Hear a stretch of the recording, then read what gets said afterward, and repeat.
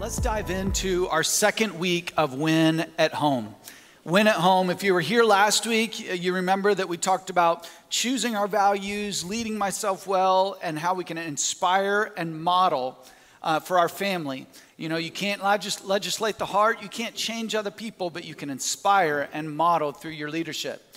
Why? Because as for me and my house, we're going to serve the Lord, right? As for me and my house, we're going to serve the Lord.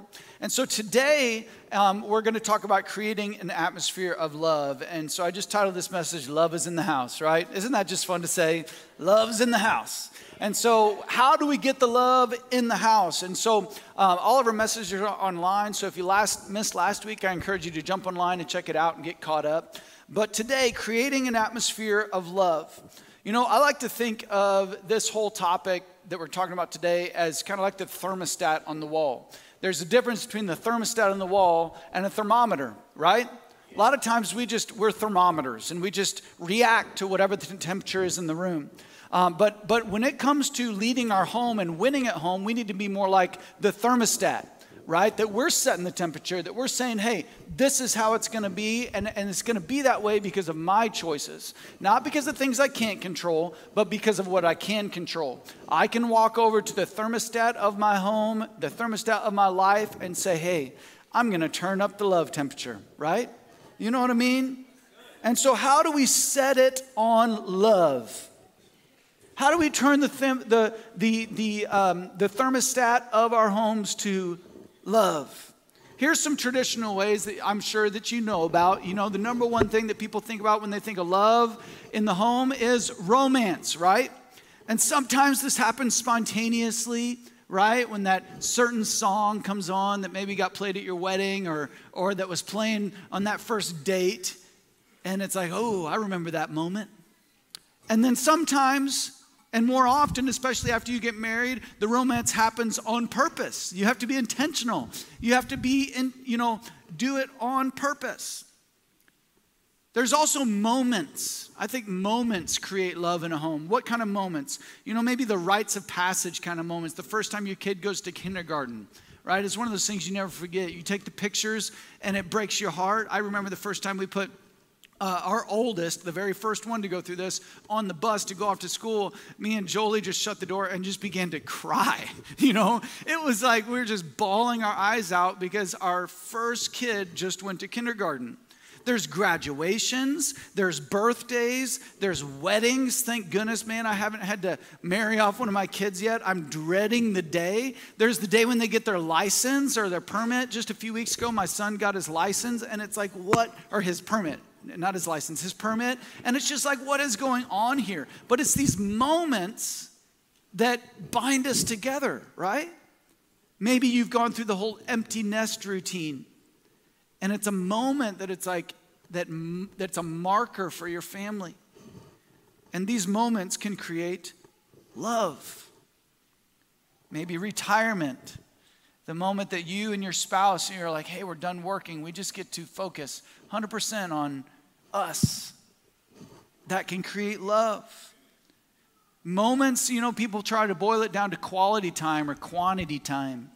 I think it's both. I think the whole thought of just, we just need quality time. My kids don't know what quality time is. They want quantity time. They want it all, right? And it's like enough is never enough. And so it's through these moments. You know, I love the spontaneous moments of going and getting ice cream.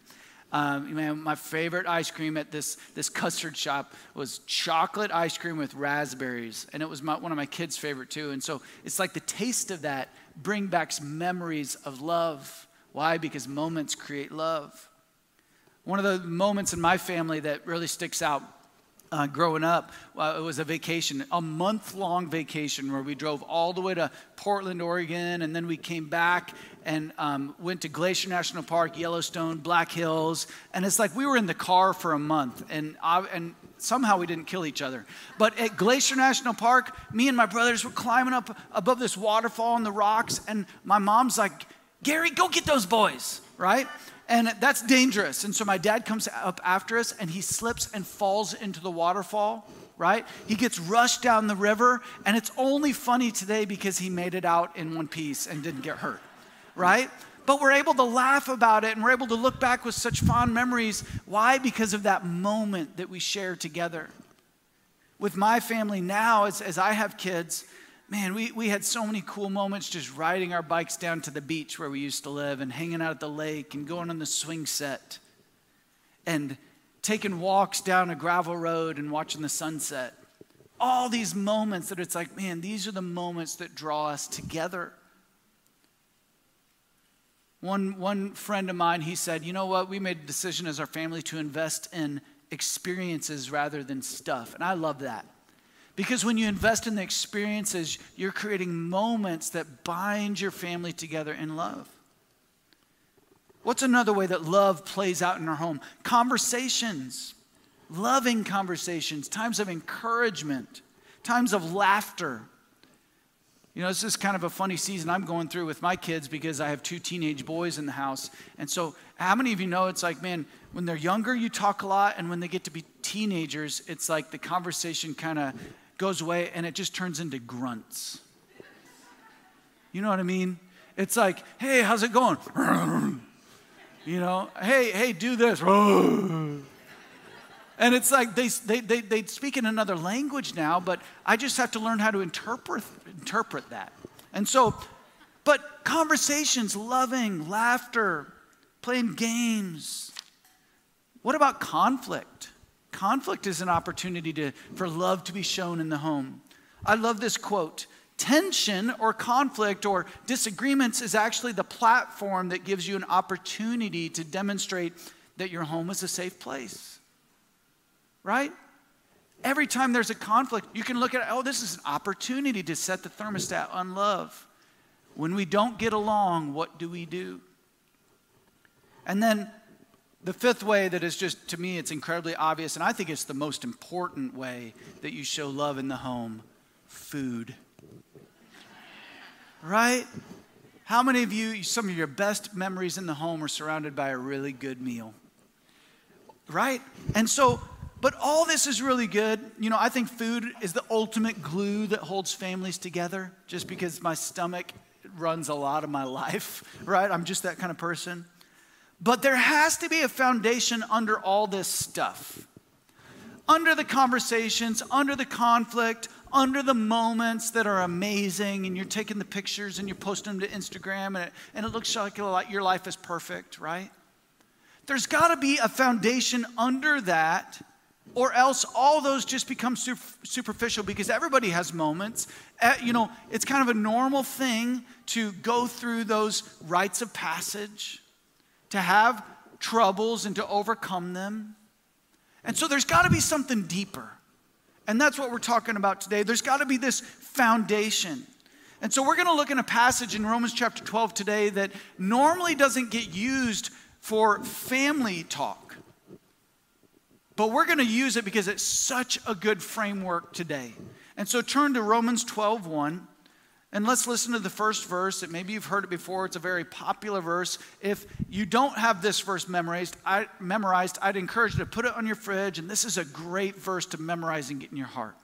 And so Romans 12:1 says, "And so, dear brothers and sisters, I plead with you to give your bodies to God because of all he has done for you. Let them be a living and holy sacrifice, the kind he will find acceptable. This is truly the way to worship him." Right? And so it says, give your bodies, your lives to God as a holy and acceptable sacrifice. This is how you really worship God. Now, let me give a little backstory and context in the book of Romans. For the first 11 chapters of Romans, Paul laid out theology, talked about salvation. Maybe you've heard of the Romans Road, and basically there's verses in Romans that you can use to help show people kind of the path to salvation. That God loves you. For the wages of sin is death, but the gift of God is eternal life through Jesus Christ our Lord. And so there's all this really amazing content in Romans about how you and I can be saved and set free from a life of sin, and that we're more than conquerors in Christ Jesus. It's an amazing book. And so 11 chapters of really great explanation about God and his plan for us and the fall of man and salvation and all this great stuff. And then in Romans chapter 12, it starts off with these two incredible words, and so. And so, because of all this good stuff that God did, here's what we get to do. And so, because of how Jesus died on the cross for you and for me, because he laid his life down as a living sacrifice for you, here's how now that can flesh out in your life and in your home. And here's how you can win in relationships, right? And so, basically, this verse is telling us, mirror what Jesus did for you in your life. And so, in my pursuit of loving my family, Jesus is the model. So give yourself to God, living sacrifice. Don't conform to the patterns of this world. Be transformed by the renewing of your mind. And then, and here's where we're at today, we're going to get specific. These verses get up in your grill. They get up in your business. They make you uncomfortable. These are verses that sometimes you just want to cross out of the Bible because you're like, I don't know if I can do that on my own, right? So number one, how do we win at home? How do we create an atmosphere of love in our home? How do we get love in the house? Number one, don't think you are better than you really are. Verse 3. Romans chapter 12, verse 3 literally says in the New Living Translation, don't think you are better than you really are. What do we need to get out of this? That pride is a stench in the nostrils of God. Pride destroys relationships. I found this quote and I love it. Man, I'm going to be using this one for a long time. It says, pride is to relationships as cyanide is to health. Pride is poison in your relationships. It's something that, man, feels so good, but destroys your relationships. Don't think you're better than you really are. Here's another great quote as a handle to kind of get your head wrapped around this concept. A pride contest has no winner because nobody likes the winner. A pride contest has no winner because nobody likes the winner. If you and I in our relationships, if we can't get over ourselves and realize that, man, I'm really not better than you. I'm just another person trying to love and trying to get through life, and I'm not going to think higher of myself than I should because that's going to set me up in a horrible place for relationships. Then I've got to keep that humble heart. Have you ever finished a family discussion and man, and when I say family discussion, I'm like in quotations, a family discussion. Okay, you argued, like knockdown, drag out. Maybe some things were thrown and something got broken and no one felt good, right? Why? Because a pride contest has no winner and no one likes the winner. You know, pride is something that turns the love thermostat to sub-zero. Like if you want to go the negative direction on the love thermostat, just be prideful. This is something that's so easy to spot in others, and it's difficult to spot in me, right? It's so easy to see when other people are prideful, and then it hurts really bad when I realize, man, I've been the one who's been prideful. Here's some signs that you might have a pride issue. And man, some of these really ring true for me. And so this hits the spot today. You might have a pride issue when you think you're humble. Right? You might have a pride issue when you listen to respond, not to understand. Ouch. Been there, done that. You might have a pride issue when you hold grudges. You might have a pride issue when you passive-aggressively retaliate. Any passive-aggressive people out there? You might have a pride issue when you aggressively retaliate. Since it's really easy to spot in other people but hard to spot in me, what do we do? What do we do with this whole issue of pride in relationships? I think a really good way to deal with it is to just assume that it's me, right? I'm just going to assume it's me. Focus on me. I'm going to take personal responsibility for what I can control, and the only person's pride that I can control is my own.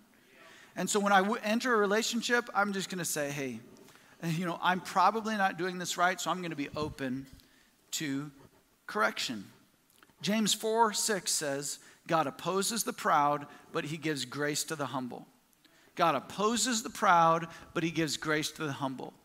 Now, what does James mean when he says God gives grace to the humble? What kind of humble? What does it look like to be a humble person? If you go and read that passage in James 4:6, the humble described here is kind of extreme. It's probably more extreme than you and I are thinking when it comes to relationships. Listen to what he says in James 4:9-10. So when he's describing humble, here's what he says. He says, let there be tears for what you have done. Let there be sorrow and deep grief. Let there be sadness instead of laughter and gloom instead of joy. Humble yourselves before the Lord, and he will lift you up in honor. And so back in Romans 12, when Paul says, hey, in relationships, don't think you're better than you really are. He's saying, be humble. Have an honest evaluation of yourself. And man, when I get honest with myself, most of the time, there's tears. When I get honest with myself, there's deep sorrow because I messed up. And most of the time in relationships, it's never all one person. Man, I played a huge part in the puzzle of brokenness. And so what's just a really good handle that we could take moving forward when it comes to this issue of pride? When you get real, you can really grow. When you get real with yourself, have an honest evaluation of who you are and where you're at and what you've contributed to the love thermostat in your family, you can really grow. You can take some strides when you put pride behind you. Number 2, how do you turn up the love thermostat in your family? You don't hurt yourself. Don't hurt yourself. And by that, I don't mean like don't cut your finger when you're cutting the vegetables. I don't mean don't trip and fall down the stairs. I don't mean stuff like that. Let's unpack this. In verse 5 in Romans 12, it says, we're many parts of one body and we all belong to each other. We are many parts of one body and we all belong to each other. It goes on to talk about, man, if you have gifts, be sure to use those gifts to serve others. And so what can we deduce from this? I'm a part of a body. I'm a part of a family. Sometimes it's a church family. Sometimes it's a literal family. And so if I'm going to operate in a healthy way in that family, I need to use what God has given me to serve the other people in my family. And if we're a body, right, if my toe hurts, my whole body hurts, right? If there's some portion of my body that isn't functioning properly, then it's hurting the whole body. So when I don't serve and do my part, when I don't invest personally in the health of my family by bringing my best to the table and serving the other people in my family, who am I actually hurting? Myself.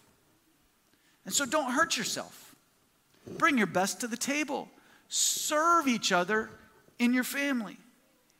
What's the opposite of serving? Selfishness. What's the opposite of serving? Self-centeredness. That it's going to be about me and what I want all the time. You see, when I act selfishly, it doesn't only hurt others, it hurts me, and I'm hurting my family. What's the third thing that we need to do if we're going to turn up the love thermostat in our home? Don't just pretend to love others, really love them. Easier said than done, right? In verse 9, this is literally what it says. Don't just pretend, really love. Really love them. Verse 10, love each other with genuine affection and take delight in honoring each other. It goes on to say, hate what is wrong and hold tightly to what is good. Now, this is a tough verse because it's like, in a family, you know each other. You know the good, you know the bad, you know the ugly, right? You don't know one family member in your life that you don't have some dirt on, right? And maybe sometimes in those intense family discussions, you're like, if you don't get your act together, I'm going to put you know what on Facebook. You know, a little family blackmail. Why? Because we all know stuff about each other, especially in the family, that we're not proud of. And so when we put this into practice and we're like, don't just pretend to love others, really love them. When you're in family, you're looking at each other through this filter of, but I know that about you, and I know that about you, and that makes it really hard to love you, right? And so what do? And so I love that it's like, man, really love each other, and then it says, hate what is wrong, hold tightly to what is good, and it's like, that's it. That's the key. It doesn't mean that you ignore the bad things. It doesn't mean that, man, I just put up with anything that you do in your life because I'm just going to love you regardless. No, sometimes you need to say, hey, you need to stop that. It's being hurtful to me and to the family. But I'm going to do my best to do for you what Jesus has done for me. You see, aren't you glad that Jesus hated what was wrong in your life, but he held tightly to what was good in you? He held tightly to the fact that he created you, that you're his child, that you were worth dying for, that you were worth suffering for. Isn't that a good thing? See, you will always see wrong in others, but God is calling us to hold tightly to the best in them, kind of like he did for you and for me when he died for us on the cross. So what am I going to do for the members of my family? I'm going to assume the best. I'm going to do my best to assume the best about them. Even when I know different, I'm going to assume the best. I know some of you are probably listening to this and you're like, Joe, that is easier said than done because you don't know my family. And so what do? What do we do when you don't feel it? What do you do when circumstances are less than ideal? Here's how I process, and hopefully it's helpful to you. It's really hard to have continuing hard feelings for someone that you're actively praying for. It's really hard. It's really hard to be like, I hate you, when I'm crying out to Jesus for you. It's really hard to be like continually holding a grudge towards somebody that you're going into prayer for and interceding for, right? Why is that? Because when you pray, the goal is to align your heart with God's. When you pray, you're saying, God, give me your heart.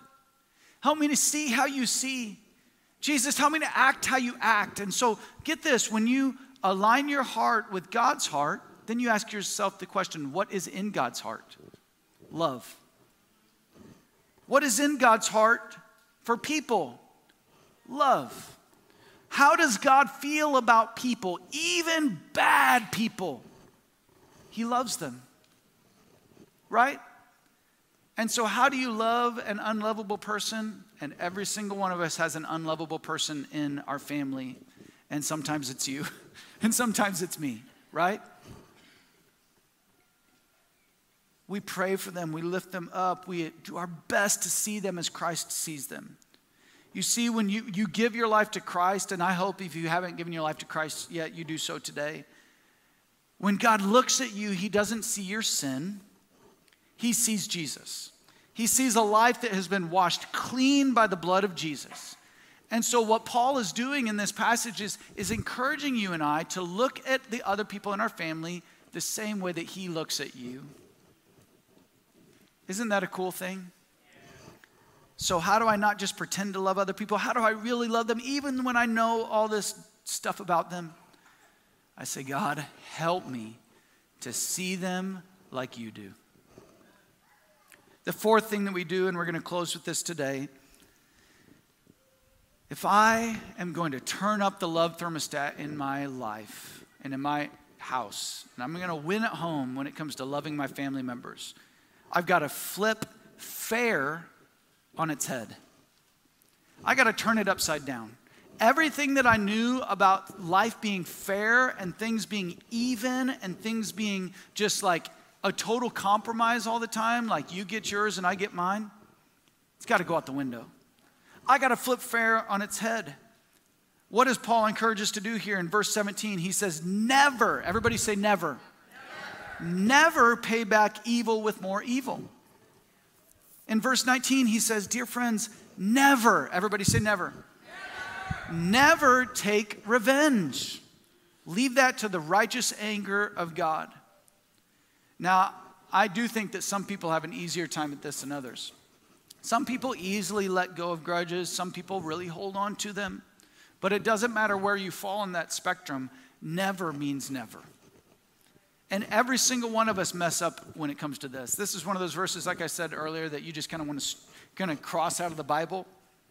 And so how do we do this? How do we flip fair on its head?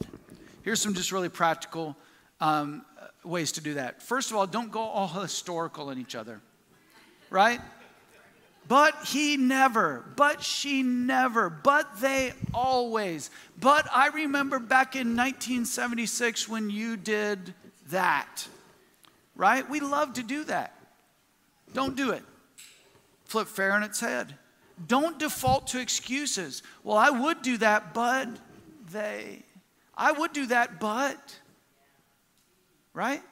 Don't do it. Later on in this passage, it says, if your enemies are hungry, feed them. If they are thirsty, give them something to drink. In doing this, you'll heap burning coals of shame on their heads. Isn't that kind of a funny picture? It's like, and sometimes the enemy's in the house. Let's just get real. Sometimes the person that we're most frustrated with is under the same roof. And so what do? If I'm gonna do it God's way, I'm gonna feed them. I'm gonna make sure their needs are taken care of. I'm gonna give them something to drink, figuratively. I'm gonna elevate their needs above my own. Now, don't get me wrong.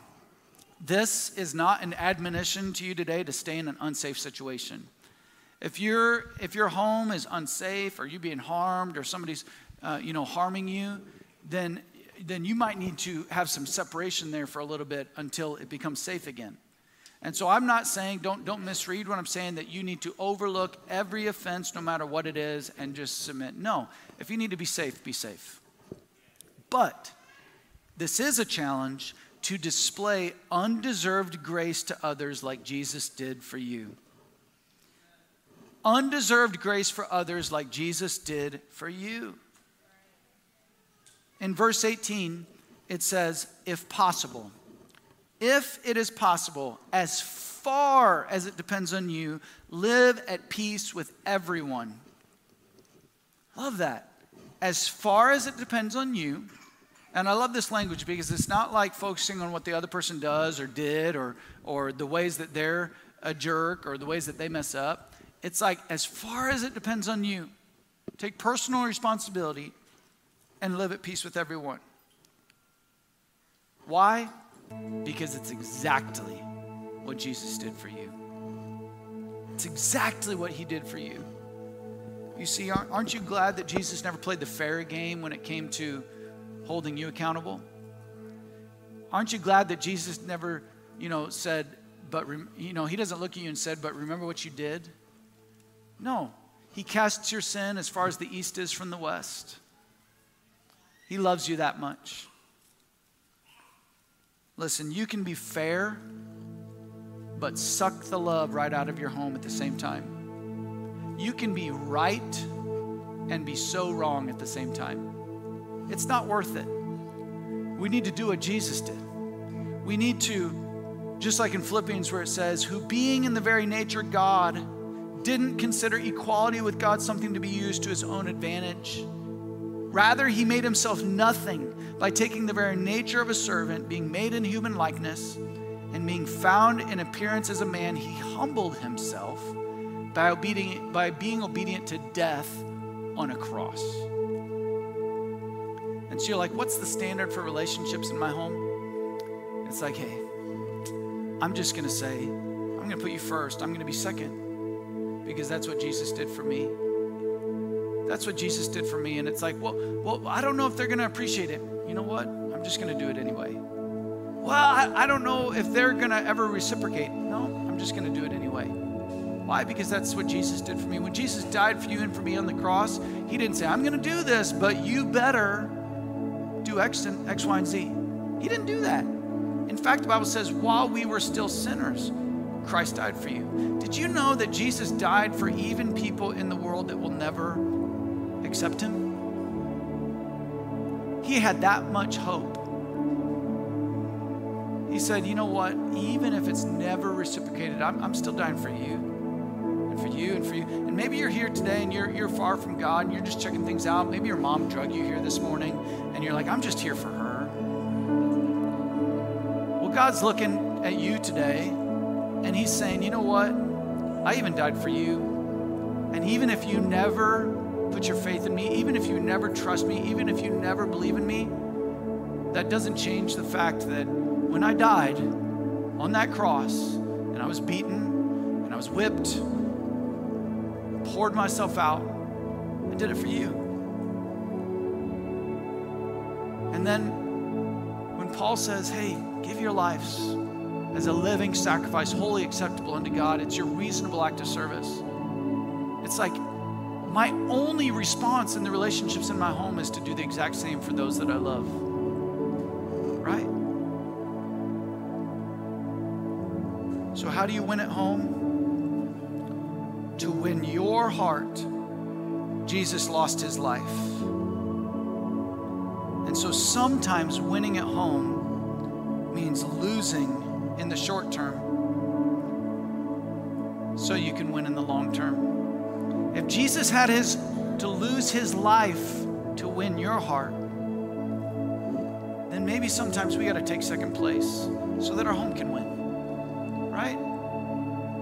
I love how this comes naturally to moms. And so moms, we celebrate you today because so many of you just serve, and you serve, and you serve, and you're underappreciated. And so we love you so much. But for every single one of us here, I think we all can receive this challenge today.